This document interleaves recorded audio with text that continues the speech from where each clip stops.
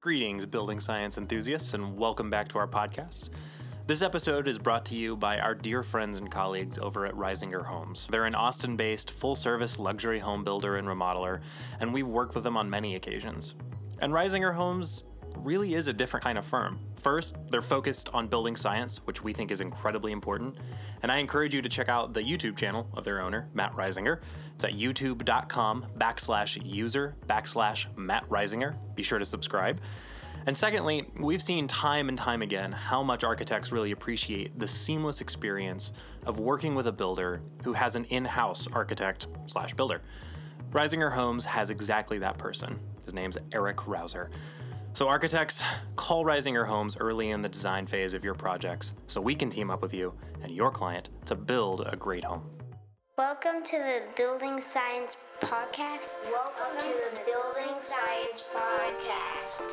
Bringing the human factor to construction, design, and architecture.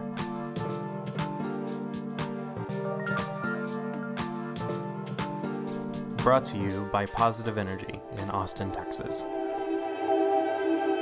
Hello, everybody. Hello, and welcome back to the Building Science Podcast. I'm Kristof, here as always with my trusty sidekick, Miguel Walker. Hello, everyone.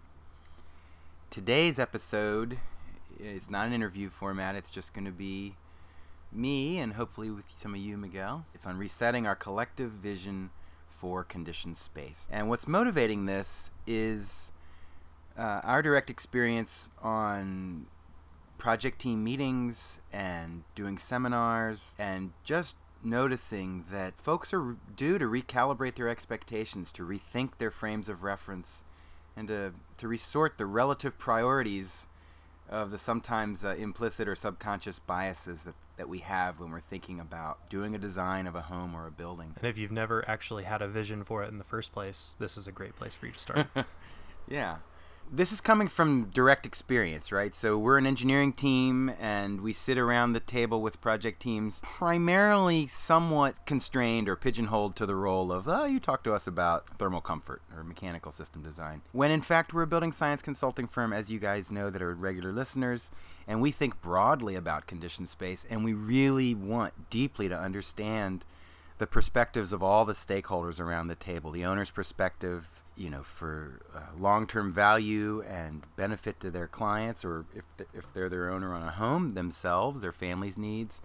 We want to make sure that we're aware of the artistic vision, the aesthetic vision, right? Beauty is so important in our world. We need as much of it as we can get. And also constructability, right? Structures, the lungs of the building, the indoor environmental quality, all these things are at play when we're making decisions early on. And what we're realizing, it's become clear that people on these project teams, there's two things about them, at least two things. One is that they are the implicit frontline advocates for the present possibility of delivering homes and buildings, right, to their clients. But they might not realize that. They might not understand that they're responsible for either advocating for the future or just acquiescing and somewhat unconsciously accepting the status quo as normal and as implicitly just fine the way things are. And you could really argue. I'd say there's smart people on both sides would say things really need to change and things are basically okay the way they are. When we think about it, roughly 90% of our lives are indoors in buildings, and roughly 70% of our lives are in our homes. So good grief, let's pay attention and make decisions that are informed by the present and where it's going, rather than just tradition and just the past. I think tradition is really needing to make way right now for transitions. So you guys are it's like Spider-Man here, with great power, meaning the power to influence owners or developers directly, comes great responsibility. So those of us that are sitting across the table from owners and developers, we really need to become aware of the lens through which we see our projects and the implicit distortions that can create. But hopefully none of you have actually been bitten by a radioactive spider. Let's go ahead and lay that disclaimer out there now. So so you guys have heard us say design around people, a good building follows, right? So if we expand the positive energy vision statement, it would be that one: design around people, a good building follows. Insist on a good building, an appropriate process follows. And for an industry process to change, perspectives must change. So this is where we're talking about, is that this show today is us endeavoring to find the reset button on project teams around the country. I guess I would say the first thing when you're looking for this reset button is, what is the upside? What is the tremendously unrealized upside, the potential of our built space? It is that built space could be designed around the occupants, and it could be delivered in a way that promotes efficiency and win-win for all the myriad players involved and all the myriad decisions involved. When we're making decisions about our projects, it might seem like we're making an architectural decision, something that impacts primarily aesthetics of a space. And primarily on that, it's going to be something related to aperture, probably. Orientation and massing are obviously very important, but we'll get back to that. But let's say you're making an aesthetic decision. It's one thing to make that decision just thinking about the art and thinking about the visual spatial impact of that decision. And it's very important, and there are myriad factors involved in that. It goes deep into our biology and our psychology. However, that same decision very well could be in fact impacting constructability. It could be impacting first cost. It could be impacting long-term durability of the building. It could be impacting the indoor environmental quality on many levels, probably primarily thermal comfort level in that application, or indoor air quality, right? If the apertures are allowing direct shortwave radiation to hit carpet or other surface loaded with VOCs. So resource and energy use are at play. Whether it's going to be a good long-term investment, life cycle costs, long-term costs of ownership, all this is at play. And it's very much like solving a Rubik's Cube or solving a Sudoku. And in that sense, what we're simply asking for, this reset button, is the first step is the aspiration to understand more dimensions beyond the aesthetic, right?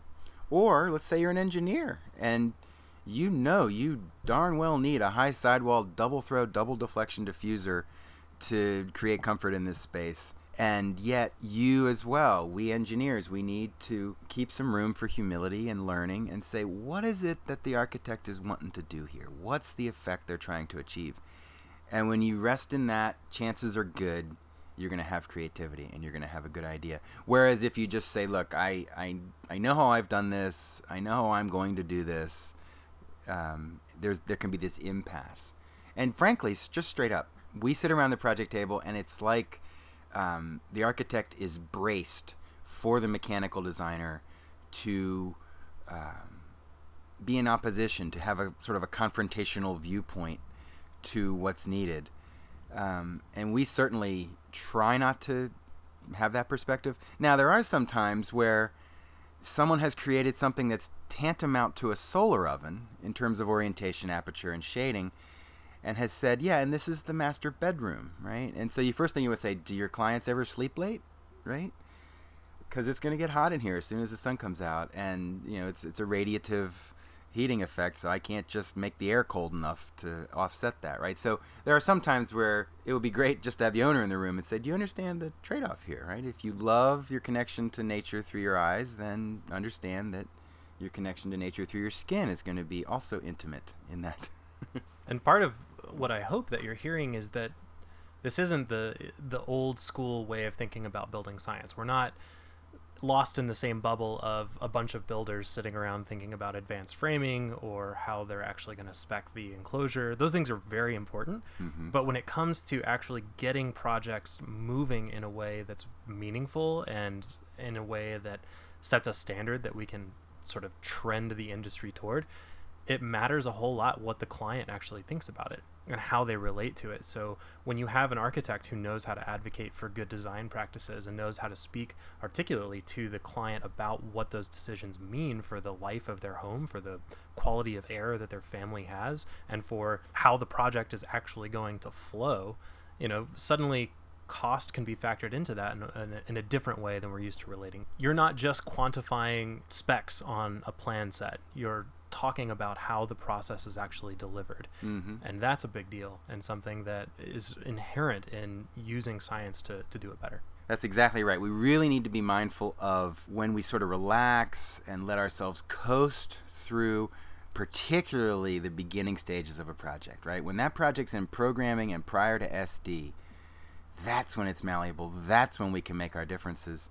And yet, from candid discussions with many architects over coffee and beer and lunch over the years, right? These projects go whoosh right through programming in SD, and they're in DD, because let's say the senior architect sketched something on the back of the napkin and it's a bit of a thou shalt design this moment, or this is what it should look like moment. The fact that it's one thing, it's a building, it's a mechanical system, it's a climate and its occupants, and it's all one thing, and please endeavor to see it that way. It's not just visual spatial. And, we've used the metaphors in the past. We'll touch on it again here. If someone brings you go to a fancy restaurant where it's, they're bringing you your food, and it's one of those, it's mostly plate with a little bit of lovely food in the middle, right? But what if it looked fantastic, and then you took a bite and you're like, oh, yuck. But, so here you go, you have this meal, and it looked great, it's exactly what you want.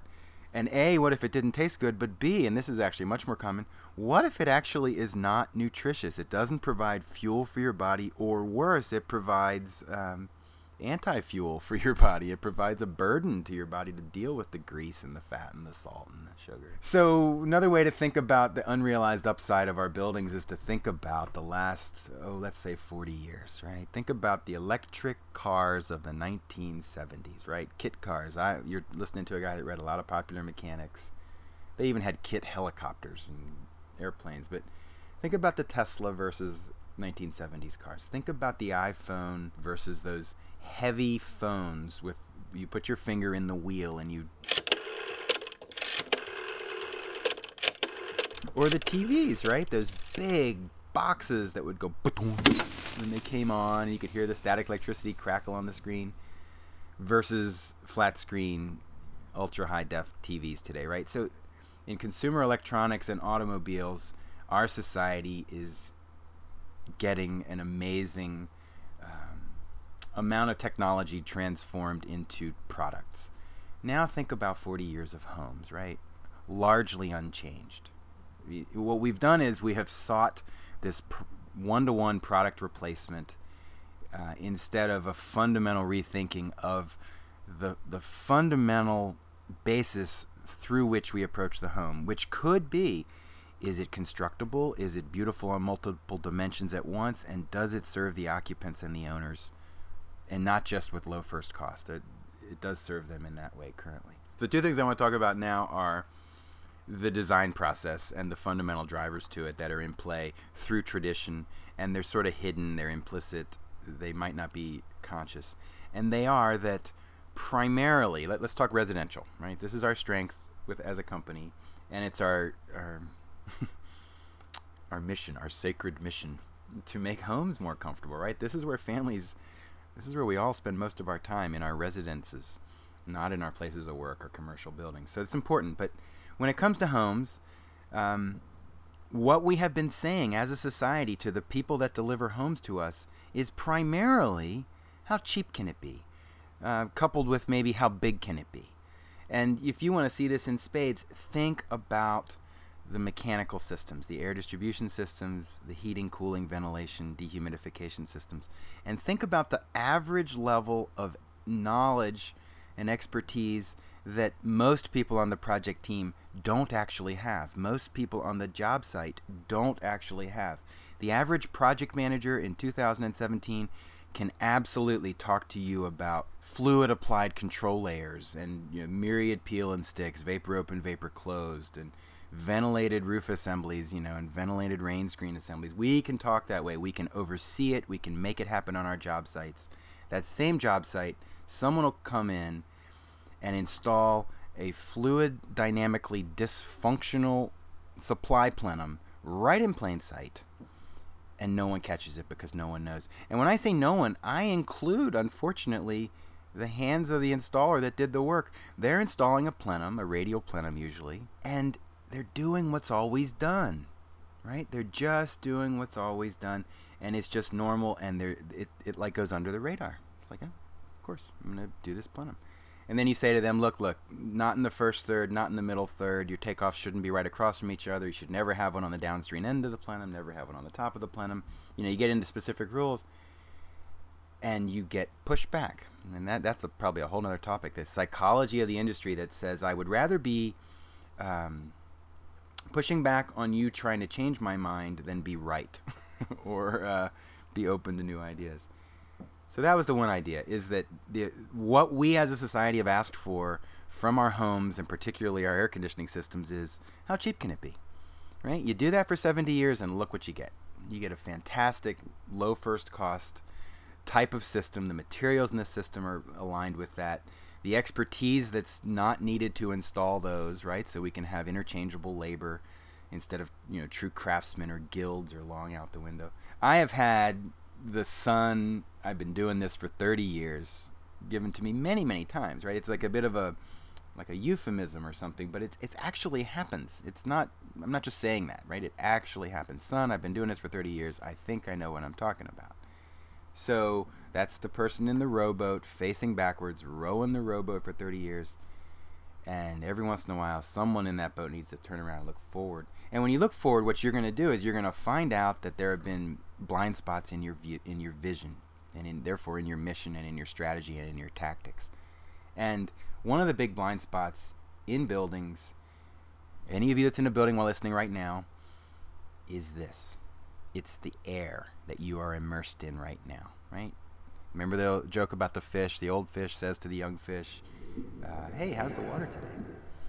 Swims off, and the young fish, one says to the other, what water? You are in a fishbowl right now. That's our strategy. We immerse our occupants in this fluid, and then we heat and cool the fluid, not the walls. We've talked about this before on radiant cooling.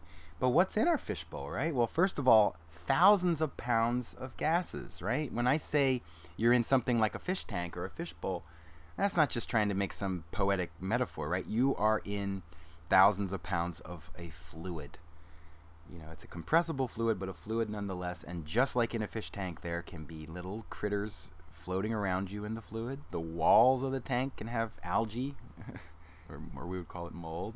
There's bioaerosols, there's ultrafines, there's PM 2.5, it's particulate matter 2.5 microns and less, 10 microns and less. There's all these categories to talk about the particles that are in there.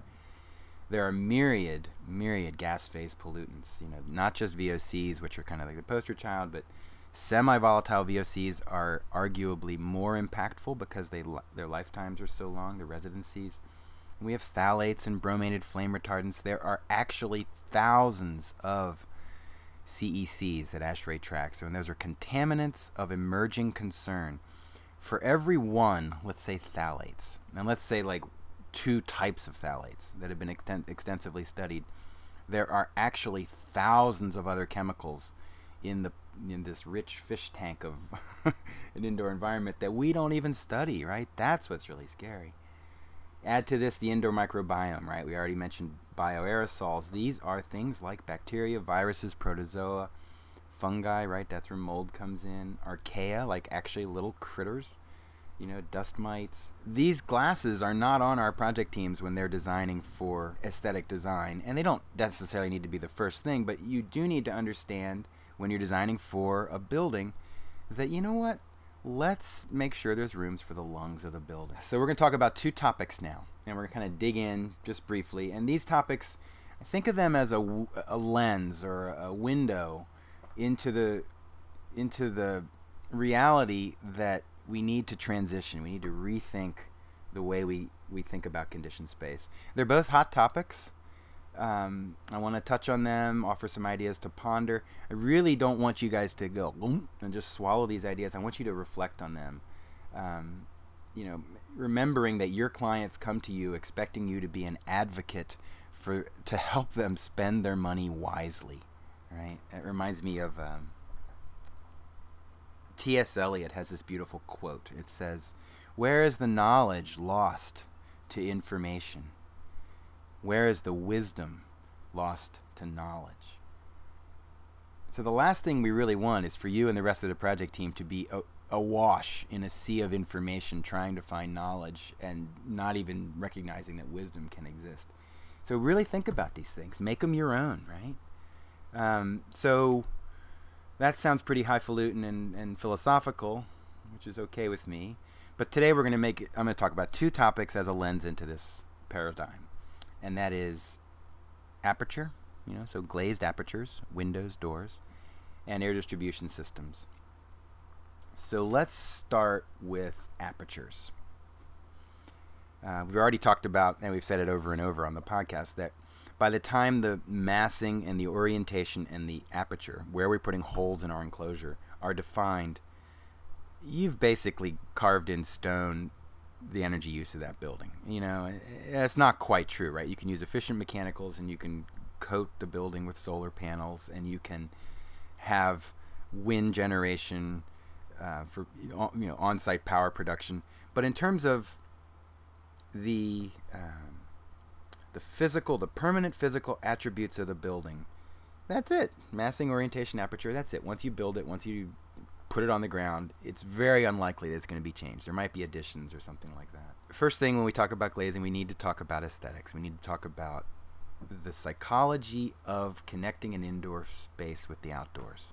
A building's connection to the outdoors, it stirs us deeply. It goes beyond the neocortex, right to our limbic system, and it makes us happy. It gives us an experience of satisfaction and of delight that is critical, right? Could you imagine a life where you have an experience of satisfaction and delight all the time while you're indoors? That'd be pretty cool. But frankly, what happens is we put so much glazing on our buildings that the only thing we can do to make people triggered or recognize that there's more glazing is to add even more glazing, right? So pretty soon you have floor-to-ceiling glass 30 foot long, right? And so obviously that's a huge connection to the outdoors. But at some point, somebody's lost touch with what is the ultimate goal here. Is it just to make a strong connection to the outside? Because if that's the main point, well, then your client could go outside. And I hope I don't sound irreverent there. So I really want to start with sincerity here and say that I understand that key view moments are very important, and positive energy and other human factor design adherence, we recognize that it's so important. But depending on the climate zone that you're building in, there may be unskillful strategies to glazing, right? And personally, professionally, I'm waiting for the sort of the modern California look, especially in residential, to stop exporting itself out of Southern California, right? In Southern California, my in-laws live out there, and it's fantastic weather, right? Basically, they have very similar weather outdoors to what you want indoors, and probably, unless you're close to a freeway, the air quality is better.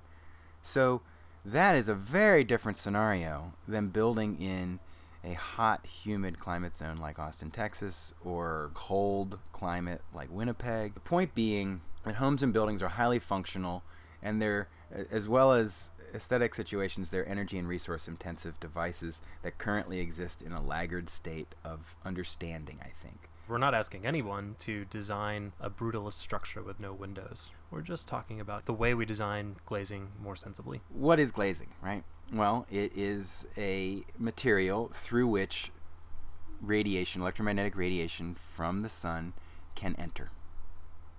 In a heating-dominated climate, you want it to enter. In a cooling-dominated climate during the cooling season, you don't want it to enter. Glazing is amazing. Hey, does that almost rhyme? Glazing is amazing. Amazing glazing. I mean, truly. Like what Cardinal's doing with, Low E 366, right? So 3 layers of silver, that's what the 3 stands for, 66 visible transmittance.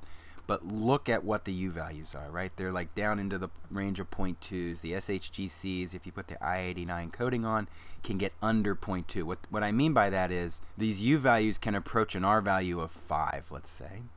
And the solar heat gain coefficient, we are getting fractional amounts of this electromagnetic radiation through. We're still getting a lot of energy through, even at a fractional amount, depending on how the overhangs are thought of.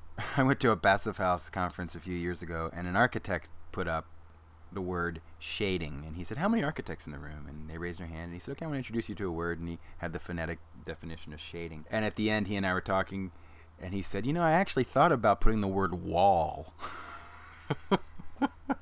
up on the screen, because it's as though there's this aesthetic vernacular that says, what the best kind of wall is? It's all glass. What we want to say is that if thermal comfort is an important factor, indoor thermal comfort is very important, then we need to really think how that trade-off bumps up against my choice for where I put the apertures in the building and how I shade them and what kind of glass I choose, right? You can, by the way, you can get glass that goes up to above R10, I think R13 right now. That's expensive, right? Thermochromic glass, electrochromic glass is out there, variable VTs and variable SHGCs, U values. Glass is amazing. Think of it as a sophisticated multivariate solution just right there. The aperture itself, the shading of the aperture, and what you put in that aperture. That is a huge and permanent impact to the life of that building, to the resources and energy that are needed to maintain that building. So one more idea, and it is this: like, to the extent that you're not in Southern California, but you want this connection to nature to be profound and felt, maybe we want to have a room. This is actually, I will show you my biases, and this is thinking about a mechanical design approach to this. If there was one, let's say, giant room that was highly glazed, and it was able to be separated from the rest of the house, maybe like nano walls indoors or something like that, well, then I could deal with the load in that space very effectively with efficient mechanicals, and I wouldn't need to have that load permeate throughout the house, right, and fill the whole house. Like, so it's just an idea. It's coming from the perspective of, if you really want large window to floor area ratios, by the way, the code wants you to stop around 15%. We've had projects where on a given wall it's above 90% window to floor area, right? Excuse me, a given zone. So what we're thinking now is, let's make that highly glazed room its own zone and separate the heating and cooling requirements from the rest of the building. And there may be times of the day, like let's say mid-afternoon, where we recognize that there's going to be a different thermal comfort profile in that space, or we choose to just offset the heat gain through the glazing with lots of energy use, right? And lots of steady energy use for the life of the building. But what if we put in ceiling fans, we allowed the temperature to float, we had dedicated dehumidifiers, and we just said, during the heat of the afternoon, we expect the occupants to be on the other side of the house in this other beautiful room that has a highly glazed exposure, while this one is getting blasted with shortwave UV. So this is a mechanical engineer thinking about how to make beauty, but basically separate these highly glazed zones from the central core of the house might be a way to go about it. All right, so next thing is, and this one's probably a little more juicy because we as a company have really talked about this and we're a little more firm with it, and we're talking about air distribution systems right now. And then we'll wrap up. So first thing to remember is an air distribution system, your duct system, your plenums, your filter, your ducts, your runout, your diffusers, they're permanent, right? They're a permanent part of the home. It's like when you buy a car, imagine you only got one set of tires and they were only going to be inflated once, right? So wouldn't you want the right kind of tire, and wouldn't you want it to be at proper inflation, right? Instead, we have a culture where owners, a lot of the people on the project team, they're like, what kind of equipment can I have, right? So, and I love to talk about VRF, and I love to talk about DHU and ERVs. It's very important, and we will get back to that. Kind of classic mainstream building science. But more important than that is, I have one shot to do it right, and what is it that this system's needing to do? Well, let's talk about what an air distribution system does. I guess the main thing it does from a thermal comfort perspective is it moves a fluid, air typically, in order to accomplish thermal storage and exchange, right? So I'm moving the fluid. What does that mean? Let's look at that. Moving a fluid in order to accomplish thermal exchange. So first of all, I'm moving the fluid.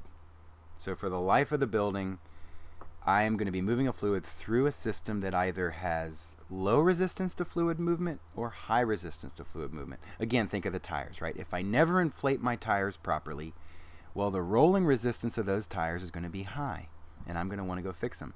When you design an air distribution system and it has high resistance to fluid movement, it has that forever. There is no fixing it. There was one good time to get it right, and currently today, just speaking very bluntly, no one's paying attention to it until it's too late to really do it right, right? So when we say we offer integrated mechanical design, one of the primary integrations is, how do the lungs of the building fit in with the architecture and the structure of the building? Very simple, very clear.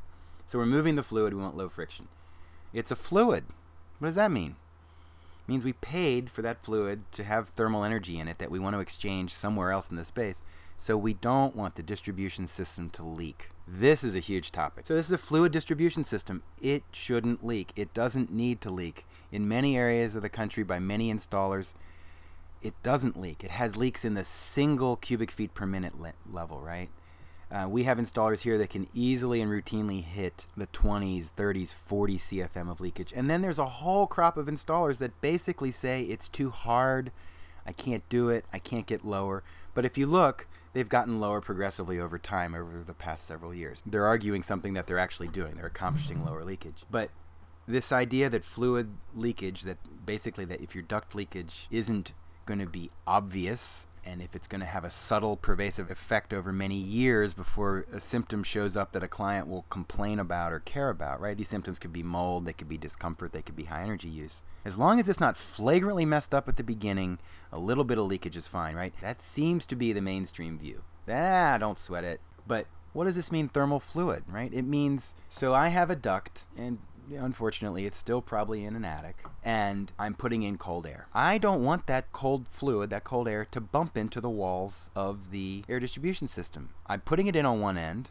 and I want it to come out of the diffuser and enter the space on the other end with as little loss of that thermal quality that I've paid to give it, right? So the coldness that I've given it, I want it to go in and come out without bumping into the walls. To the extent it bumps into the walls, I mean, it's always going to have some bumping into the walls, but I can maximize or minimize that. And to the extent it bumps into the walls, I scrub away the coldness, right? So one of the reasons that an air conditioning system delivers 50, 55 degree air out of the diffuser, but it has upper 30s to low 40s at the beginning, is because we as an industry recognize, it's going to lose some heat. It's going to actually gain some heat in that scenario as it moves through the duct system.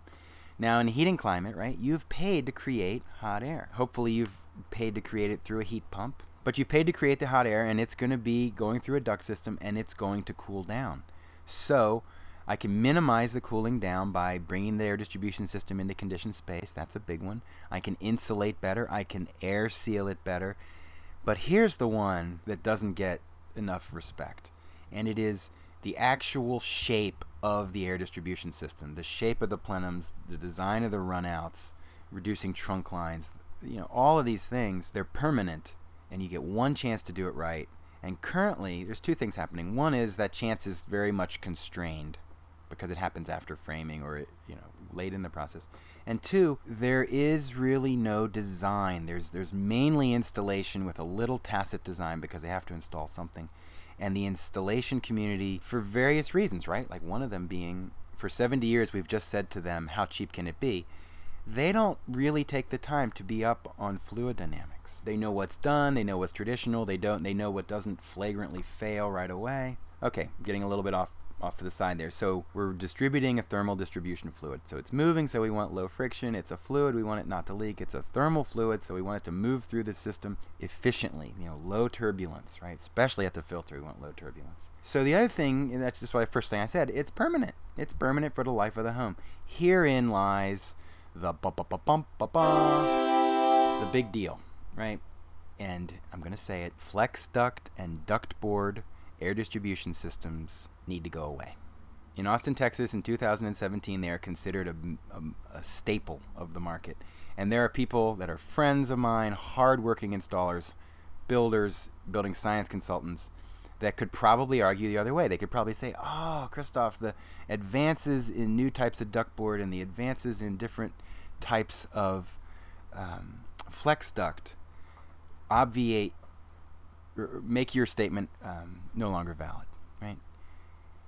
And I will say that there definitely have been advances, right? So pre-insulated rigid ducting is tremendous, right? It's also not cheap. But still, there's no way around it. If this is a permanent part of the building, and we look at what we just went through, let's look at sort of the characteristics of the duct system, right? So what do we want? Well, first thing is we want it to be a durable material because it's permanent, right? Second thing is we want it to have a very smooth surface. Hint, duct board does not have a smooth surface.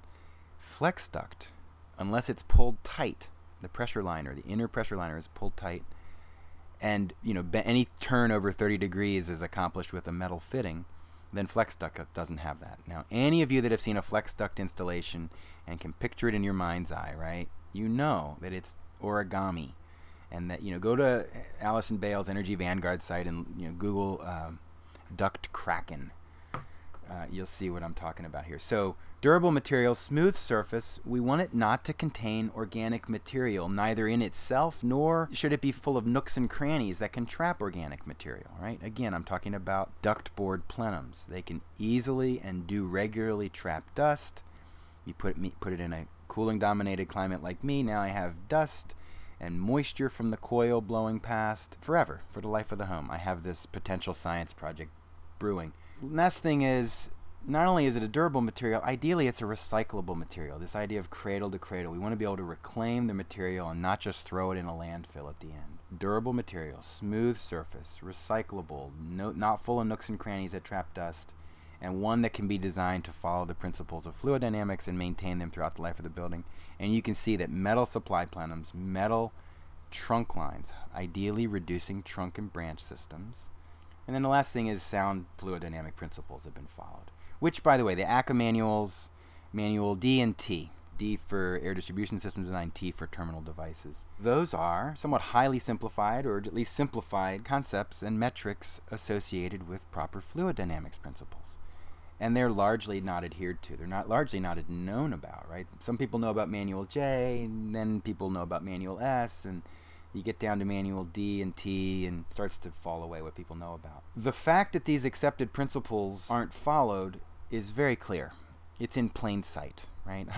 I'm one of these guys, right? When I go to a restaurant or an ice rink, I'm always, if there's a visible duct system, I'm looking at it, right? So here we are. All you have to do, a crowd of 10,000 people at the ice rink, you can look up and you can see fluid dynamic principles violated over your head.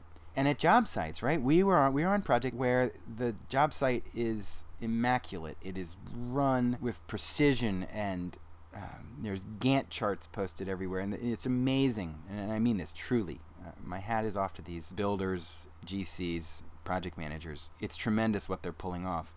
And it would be nice, it'll be even more tremendous when what they're pulling off includes effective oversight of the air distribution systems. I'm going to touch back in on the fact that there's no like bad actor maliciously out to get us going, I've got a bad duct system in your house. There's us.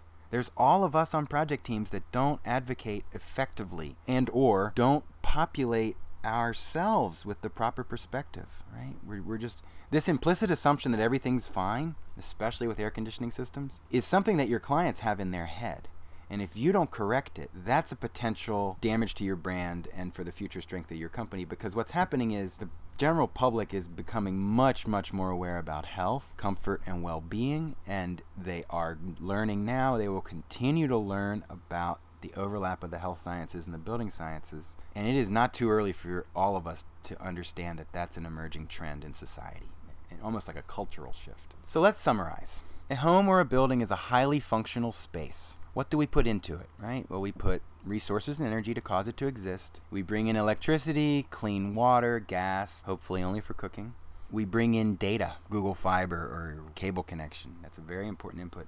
And then we put in clean air, hopefully clean, dry, comfortable air, and maintain it with our enclosure. And then we put in the occupants. When we put in the occupants, there it is. There's the ka-ching moment. What is the output of the building? What is the output of the home? The output of the home should be recognized. The goal should be healthy, happy, productive families, members of our society, members of our economy. To the extent that you're all drugged up on some allergy medication or you didn't sleep well last night, right? That impacts, you think that just impacts you? It impacts everyone around you. It impacts your employer. So that's a very important perspective, that these buildings are serving society in a very tangible way. The last thing I'd like to do as a wrap up is just talk a little bit about these broader transitions. So what we talked about today was basically our aspirations as professionals in this industry. To what level of beauty, of multidimensional beauty, do we seek to attain, right? What is our goal? What is our view and our understanding of the upside potential of a building? How do we communicate that? Straight up, this podcast was started because Miguel and I are doing a lot of seminars, a lot of public talks and project team meetings. When we start talking about indoor air quality or thermal comfort, it's like I'm Chicken Little and somehow I'm just running around fear-mongering and trying to freak people out. And I really have a struggle how to work with that. Today's episode is about trying to hit reset and make it so that that message is actually received like, yeah, there is something there. Anyone on your project, any of the owners, let's say, that would go to the grocery store and buy organic spinach or organic kale or something like that, they are evidencing the same value preference system that would have them care deeply about their air distribution system, the particles, particulate catchment system, the gas phase pollutants that'll be in their home. And yet they assume everything's fine. I'm telling you it's not. As a tradition, what we've inherited since Levittown was a segmented process, a baton pass from the architect to the GC to the installer to the owner, right? We have lost our guilds, we have lost our craftsmen, we have sought interchangeability of relatively low skilled, therefore exploitable, interchangeable labor. We are relying on standardized materials, cheap standardized materials. We love product-to-product replacements, especially when one product is supposedly better and cheaper. That's the best, right? So again, both of those, interchangeability of labor and standardized materials, low first cost optimization. This focus on form over function, enough. We don't do that in other areas of our economy. Let's stop doing it with our buildings and our homes. This occupants as science projects, right? Well, let's put this bromated flame retardant into the mattresses and see what happens. See if it does impact the endocrine system. Oh, it does. Oh, well, too late. It's already in there, right? Chloridane, asbestos, formaldehyde, endocrine disrupting chemicals of all types. We don't have to put them in our buildings, but if we don't know that they're a problem and we don't know what is in the materials we are choosing, and I'm talking paints and sealants. So that's the tradition. That's what we're coming out of. What's the transition that we're heading toward, right? The big one is going to be this human-factored building science, where the science of putting the occupants in matters. It is also going to be the systems theory that architects and many people refer to as integrated project delivery, right? That is a systems approach to delivering a building, and it goes through construction administration, post-occupancy evaluation, even retro-commissioning, right? So the process, integrated project delivery as the norm instead of the lauded exception, is where we're going. I would like to see us phase out combustion generally, right? Combustion, and I mean gas. It's an exergy disaster. Why do I need 3,500 degree flame to heat water to 120 degrees or air to 70, 75 degrees, right? We should stop. We are at a point where we can be very judicious and in many climates eliminate compression. We don't need energy hogging compressors, right? I won't go much deeper into that. We want low thermal flux density enclosures, less than 10 BTUs per hour per square foot per year. If that kind of seems gobbledygookish, it doesn't to someone on the project team. Ask them how your project is measuring up on thermal flux density. Climate zone appropriate enclosures. This is the big joke, right? John Straub is a tremendous building science luminary and a great guy, and he has just one of the most sardonic, kind of catching humor that I love. And he shows this picture of glass skyscrapers in downtown Honolulu and downtown Austin and Winnipeg and Toronto and Beijing. And he says, apparently glass skyscrapers is the one climate zone appropriate enclosure that works everywhere. So climate zone appropriate enclosures, we need to think about occupant conditioning instead of just air conditioning, right? And we need to stop thinking of air conditioning as air cooling. When we condition the air, we got to think of, what does that mean? I'm conditioning it for occupancy. And then once all those are done, that's the time to think about integrated renewables and storage, right? I'm really happy to have, like, for instance, Elon Musk getting in with the solar roof tiles, right? So fantastic. I from a professional engineering standpoint, I think of it as bling, and I think of it as far down the food chain. You should not put those solar tiles on your roof until you're paying attention to indoor environmental quality, indoor air quality, air distribution, a low thermal flux density enclosure. Otherwise, you've just capitulated. Design around people, a good building follows. Insist on a good building, an appropriate process follows. For an industry process to change, perspectives must change. So thank you for listening. Thank you for keeping your mind open, and hopefully your perspective can be something that you put into your contemplation going forward. Thanks so much for listening, guys. And please don't forget to check us out on our website at positiveenergy.pro. If you like what you heard today, if you hated it, we want to hear about it. We want to know more about you. And don't forget to subscribe and let your friends know. Thanks so much.